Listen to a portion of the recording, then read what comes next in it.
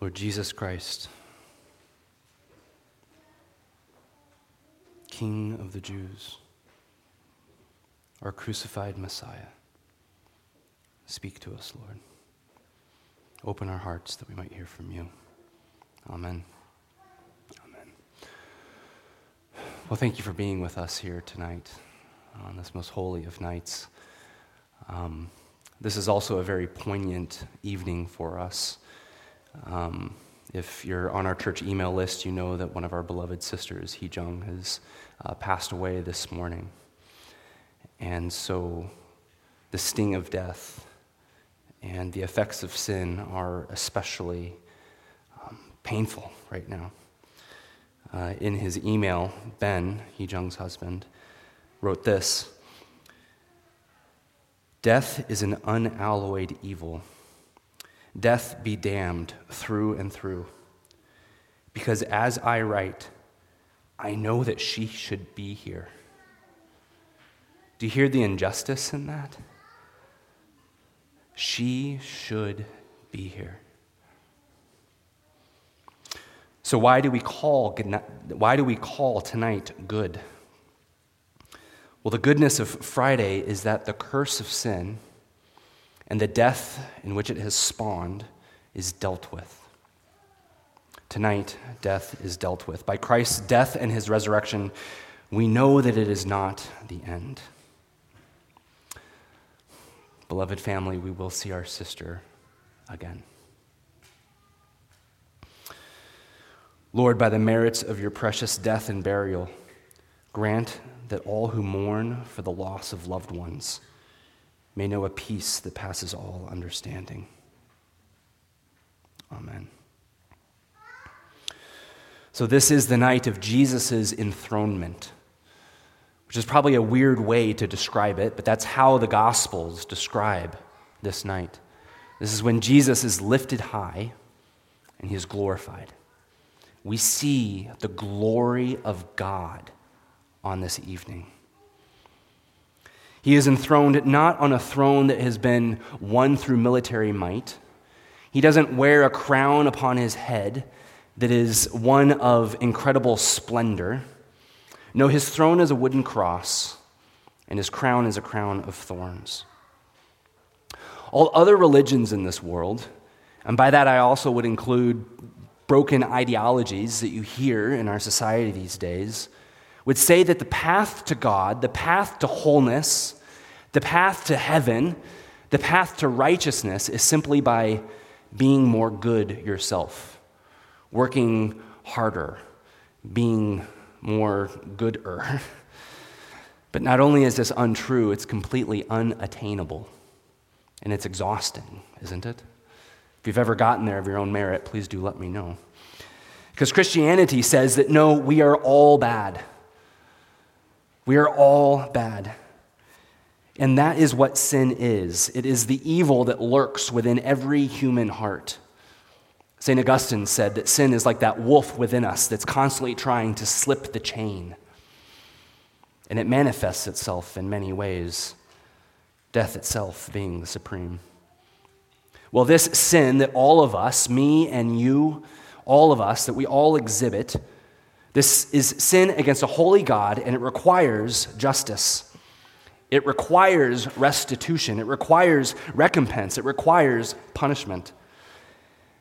And tonight we gather to behold the glory of God.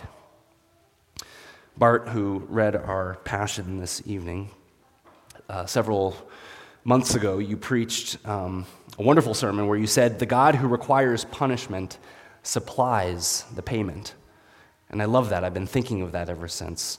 The God who requires punishment supplies the payment. We call tonight good because we see the glory of God. It is God himself who makes the payment out of his abundant love. So tonight, I want us to peer into the glory of God, to try to behold the glory of God this evening. How is it that through suffering, he demonstrates his love? How is it that by becoming a curse, he gives you a blessing? How is it that through his death, he provides for you eternal life? So I'd like to move through our passage in 3 scenes. As Jesus is hanging upon the cross, he speaks to his mother, Mary, and to one of the disciples, John. To Mary, his mother, he says, "Behold now your son." And then to John, he says, "Behold your mother." Think about that for a minute. In a moment of excruciating physical agony, Jesus turns his attention away from himself and onto the other. Mary, his mother, has already been widowed, and her oldest son is now dying upon the cross. And so Jesus makes arrangements for her to ensure that his mother is well taken care of after he's gone. This act is practical, and it is loving, and it shows us a sign of his glory. And I'm going to make a big deal out of this, because there's more to it than just Mary being taken care of. Jesus is redefining the way in which his disciples relate to one another in this moment. No longer does Mary and John relate to each other as disciple and disciple. Now they are mother and son. Under the shadow of the cross, Jesus declares that Mary and John are family. This is a new relationship that is instituted by Jesus Christ, the Son of God himself, and is characterized by love. Mary, according to the early church, was seen as a symbol of Eve, the mother of all living. She's also been described as the quintessential disciple who's constantly pointing to Jesus, who's showing others who Jesus is. She's also an icon of the church. John, likewise, is a faithful disciple, and he too is a consistent witness to the divinity of who Jesus is, his divinity. And so when Jesus binds these two together, this is a moment of new creation. It reminds us of Genesis. Mary and John are a type of Adam and a type of Eve. This is a new creation moment. This is a new community that Jesus is defining here from the cross. Mary and John represent a new family, a family of spiritual mothers and sons, a family of spiritual fathers and daughters. This is a divine family.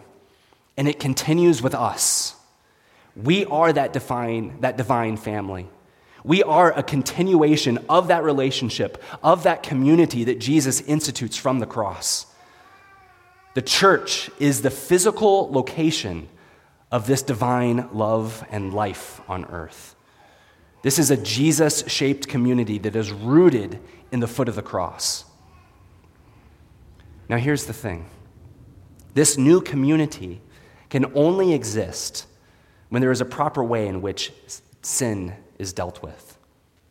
And so in a third scene, we see Jesus hanging from the cross. And here he says, "I thirst." Like so many things in the Bible, there's both a plain meaning and a deeper meaning. In a plain sense, this is just a simple statement of Jesus' suffering. In fact, in the Gospel of John, this is the only time in which Jesus himself expresses suffering on the cross. He says, "I'm thirsty." Jesus is the man who suffers. But there's more that's going on here. Earlier in John's Gospel, Jesus is talking to a woman at the well. Do you remember what he says to her? He says that he is a well of living water. And if you were to drink from this well, you will never be thirsty again. You will never be thirsty again. Water symbolizes the wisdom of God. It symbolizes the sustenance of God that he provides. And Jesus, the well of living water, is eternally connected with his Father. He is that channel of God's wisdom and beauty and life. He is eternally receiving instruction and love from God. So then how is it that Jesus, the one who is eternally God, who is eternally connected to the Father, how is it that one who is one with God, who is the well of living water, is now himself thirsty? In another one of the gospel accounts, Jesus is recorded as saying, my God, why have you forsaken me?" And so I wonder if here, in John's telling of the crucifixion, I wonder when Jesus says, "I thirst," if this is actually a sign of the Son of God experiencing separation from God the Father. Immediately after this, Jesus drinks wine. He drinks wine from the end of a hyssop branch. Sour wine is a symbol of the suffering of God, of the wrath of God. The hyssop branch is a symbol of the bitter suffering which God's people experience. Thirst, the wine of wrath, the bitter suffering of God's people. Do you see what's happening here? Jesus, the perfect man, is becoming a curse. He's experiencing the wrath of God being placed upon him here in this moment. And in this moment, the Holy Father looks away from his Son. And in that vacuum of God's presence, Jesus experiences both physical and spiritual hell in this moment. You see, there is a schism here between the relationship between God the Father and God the Son. Jesus upon the cross experiences spiritual agony, darkness, and separation. This is the sin that you and I deserve. That separation, that agony, that separation from God. In verse 30, Jesus says, "It is finished." And then he gives up his spirit.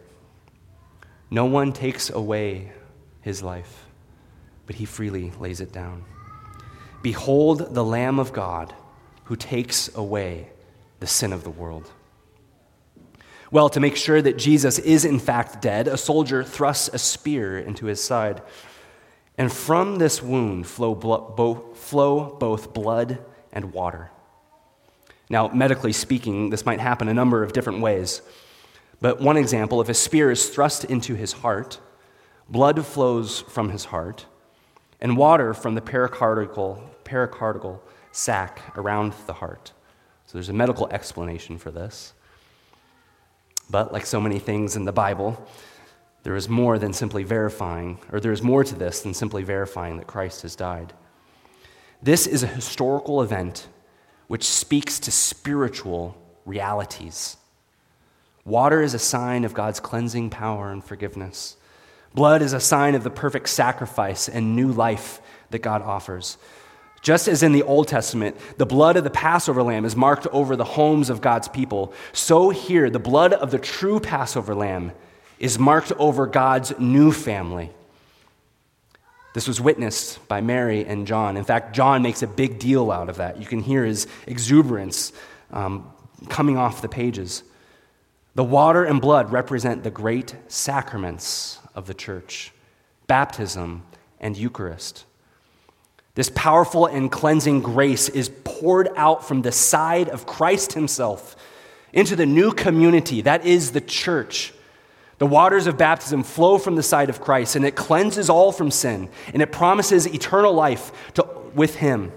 And that wine from Holy Eucharist flows from the side of Christ, and it nourishes the soul with the sacramental life of God. And this is given to the new family, the church. And so when you touch that water, and when you drink that wine, you are participating in the cross of Christ. You are enveloped into the life, death, and resurrection of Jesus Christ. That is a mystical experience when you enter into the sacramental life of the church. And this gives you eternal life with God. With God. Behold the glory of God, that even in his death, he is the giver of life. And this life has sustained the church for over 2 millennia. Even though the body withers and fades, our faith is eternal, and our life is secure with him forever. And that life is available to you as well. So in a moment, we are going to pray for the world. Because God so loved the world that he gave his only Son. And then we are going to lay this cross upon the ground. And we're going to invite you to come and to pray before the cross. And to be clear, we're not worshiping this piece of wood. No, this is a sign for us. This is a prayer guide for us. In the same way, when you lose someone who you love dearly, and you keep one of their possessions, and you take that possession out to remember them, to remember the things that they said, the way that they look. So too, we come and we touch this cross as a way to remember who Jesus is and what he has done for us. It is good to touch the cross and remember his death. So we're going to invite you to come forward and to pray things like, Jesus, cleanse me from my sin. Jesus, thank you for paving the way. Jesus, wash me clean. Jesus, refresh me with your faith. You will see people kneeling here. You will see people touching the cross. You will see people placing their heads upon it. And you might be surprised to find yourself doing these things as well. It is good to be with Jesus. And if you come here tonight with a particular burden upon you, a burden of sin, I'm going to be available in the back to receive your confession confidentially and to proclaim the forgiveness of sins over you. So after you're done praying before the cross, if that would benefit you, then please do come and let us pray together. And you can be promised of the forgiveness that Jesus has purchased for you.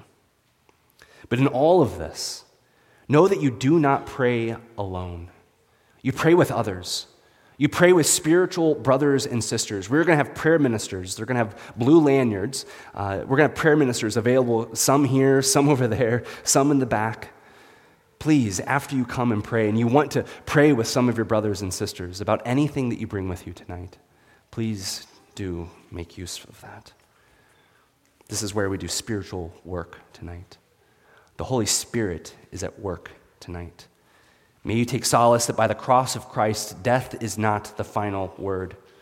That Christ loves you. Christ has died for you. And Christ gives you his life. Please pray with me.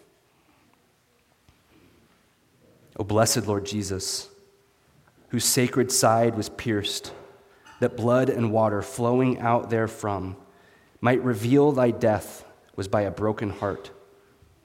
Accept the lowly offering of our heart's love, and grant that dying unto self, we may live unto thee, you who lives and reigns with the Father and the Holy Spirit, one God, world without end. Amen.